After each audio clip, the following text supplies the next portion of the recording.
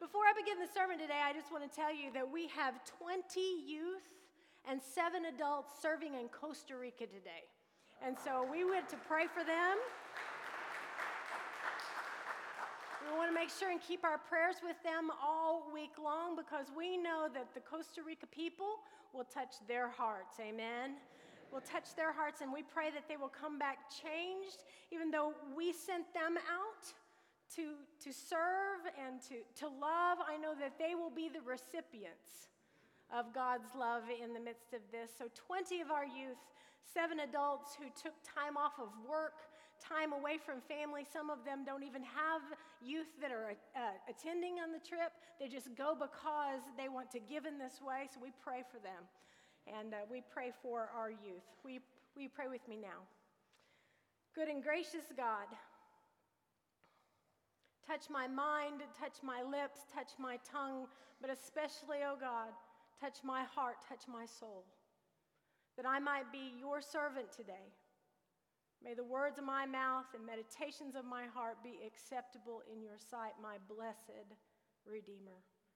In the name of Jesus, amen.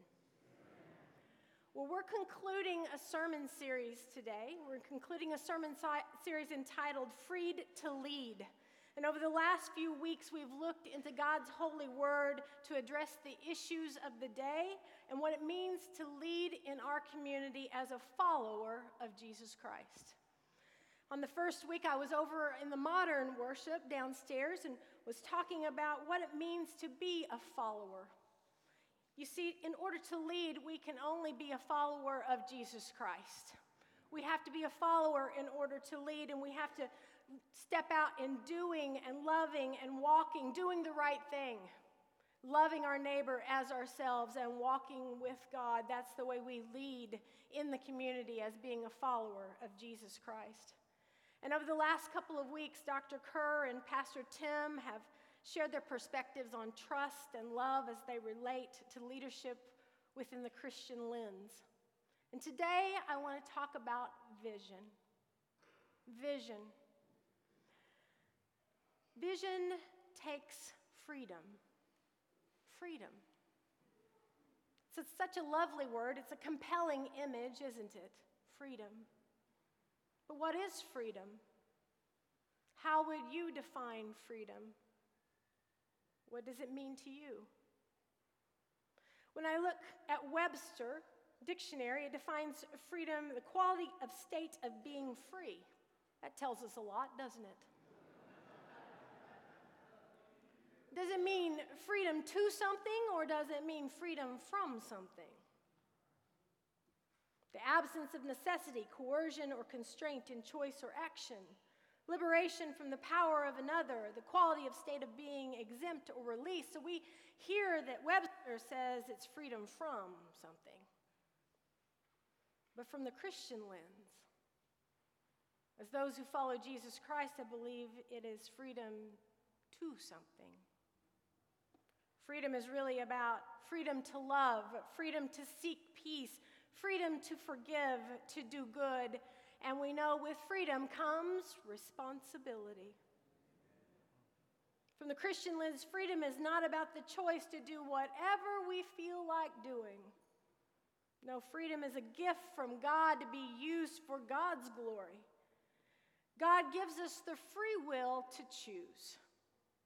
Each and every day, we're met with choices. And God loves us so much that he gives us that free will and encourages us through the power of the Holy Spirit to choose his ways.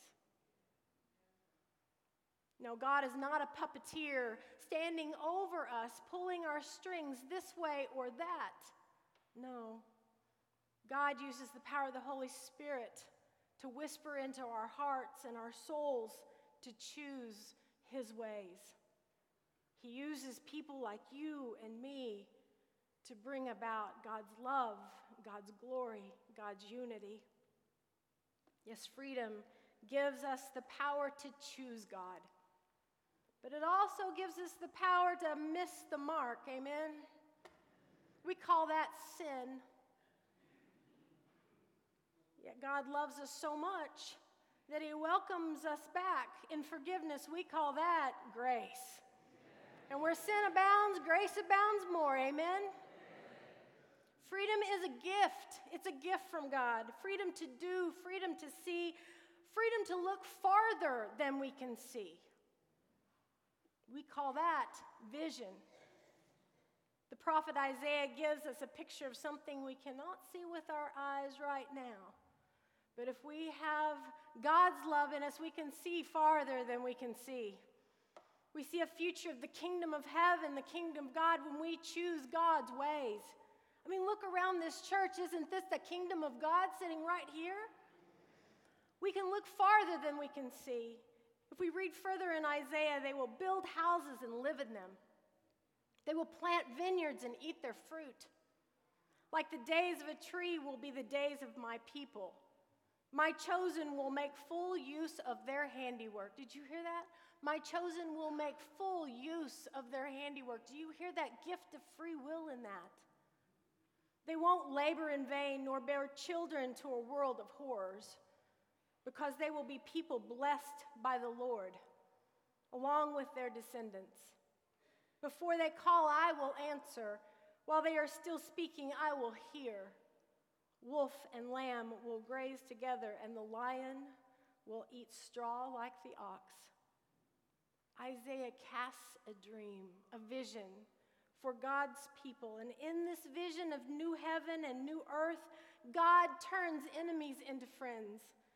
There will be peace without forcing people to peace, because love will prevail. Did you hear in Isaiah the end of suffering and poverty? God promises us that if we choose God's ways, if we prevail in love. That's freedom. The prophet is talking about what real freedom is. It includes community, includes harmony and peace, and most definitely it includes love. The book of Isaiah has given us that new vision, a vision that we hold on to desperately. We want to look farther than we can see. Many of us long for this vision, don't we? We long for what this kind of freedom can do for us, where we can be in a world where there are no horrors. We long for a day in which the news is not filled with brokenness and pain. We long for a day in which the issues we face in this society are met with only love. So how do we get there, church? How do we get there? One day at a time. One person at a time. Did you know that God calls us to change the world? To change the world. To lead others to this kind of freedom. Real freedom. To help others see further. To help others experience what love can be. The scriptures say that where there is no vision, the people do what? They perish. That old proverb, it's as true this morning as it was when it was written so many years ago to the community of Israel. Our visions shape us. Our visions control us. God's visions determine the factors of who we are and what we become. Vision shapes us personally, shapes our community, shapes our businesses and vocations, and shapes our marriages and our relationships. Our visions or a lack of vision determine our interests, our direction, our influence, and the totality of the human experience. No part is left untouched. So therefore, vision must shape our faith. We must step out in vision. We must step out in love. And we must focus on the vision that God is claiming for us. We can't complain any longer about the lack of vision around in our world. As we stumble around in this, we have to defy it. Anybody can curse the darkness, but people of faith light candles to defy the darkness. They shine forth. They shine the light of Christ out, not just for ourselves, but out in the world around us. We must ask ourselves what love requires. I don't always like the answer to that question.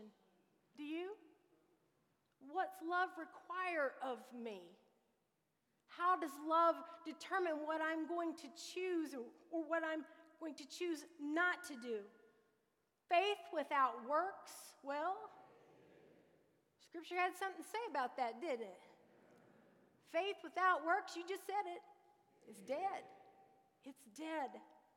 If there's no vision for the hungry, homeless, and hurting, our church and ministry will be limited to those who are filled and will become a worship club. Do we want that, church? No.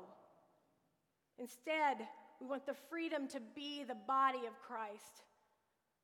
We want to be the body of Christ out in the world around us. If there's no vision for justice, there will only be cries of anguish and powerlessness to transform injustice in our areas. Instead, the freedom that God talks to us about is to speak and to act for those who have no voice, who have no power. We're called to step into that as followers of Jesus Christ. If there's no vision for faith development and dynamic discipleship, then the freedom of growing and moving forward in faith, it will never be experienced. Where there is no vision, the people perish. But our light must shine with the vision of Christ. The vision that we can be united in love, asking ourselves, what does love require of me? The love that went to the cross for me. The love that gave it all for me. What does that kind of love require of me? Our light must shine, church. We are called to be beacons in a broken world. We must celebrate the freedom that God gives us to choose love, to choose unity, to choose forgiveness. We must choose God's ways for people to see farther than they can see. The vision here at Salem is connecting all people with God's extravagant love. Won't you say that with me? Connecting all people with God's extravagant love. Is it too tall a vision? Is it too big a vision? Well, if it was our vision, it would be, but whose vision is it? It's God's vision, and God is able, church. It's God's vision. And love is the only force that can move us from here to the dream, to the hope, to the vision that God has for us. And there's nothing more extravagant than the love of Jesus Christ. I want my brothers and my sisters who do not know him to know him. I want my brothers and sisters who feel broken and hopeless to feel the hope and love of Jesus Christ. Dr. Martin Luther King quoted Prophet Isaiah. He quoted him in his I Have a Dream speech. He said, I have a dream today. I have a dream that one day every valley shall be exalted and every hill and mountain shall be made low. The rough places will be made plain, and the crooked places will be made straight. And the glory of the Lord shall be revealed, and all flesh shall see it together. Do you hear that? Connecting all people with God's extravagant love. This has been God's vision all along. And he said further, and when this happens, and when we allow freedom to ring, when we let it ring from every village, every hamlet, from every state and every city, we will be able to speed up that day when all of God's children, black men and white men, Jews and Gentiles, Protestants and Catholics, will be able to join hands and sing in the words of the old spiritual, free at last, thank God Almighty, we are free at last. That's freedom. And we are called to be free to lead out in God's ways. And we have to surrender and be a follower of Jesus Christ in order to do that. Amen? And you know what? You have a brunch to get to, so I can't go further. Even though this preacher in me is wanting to get going.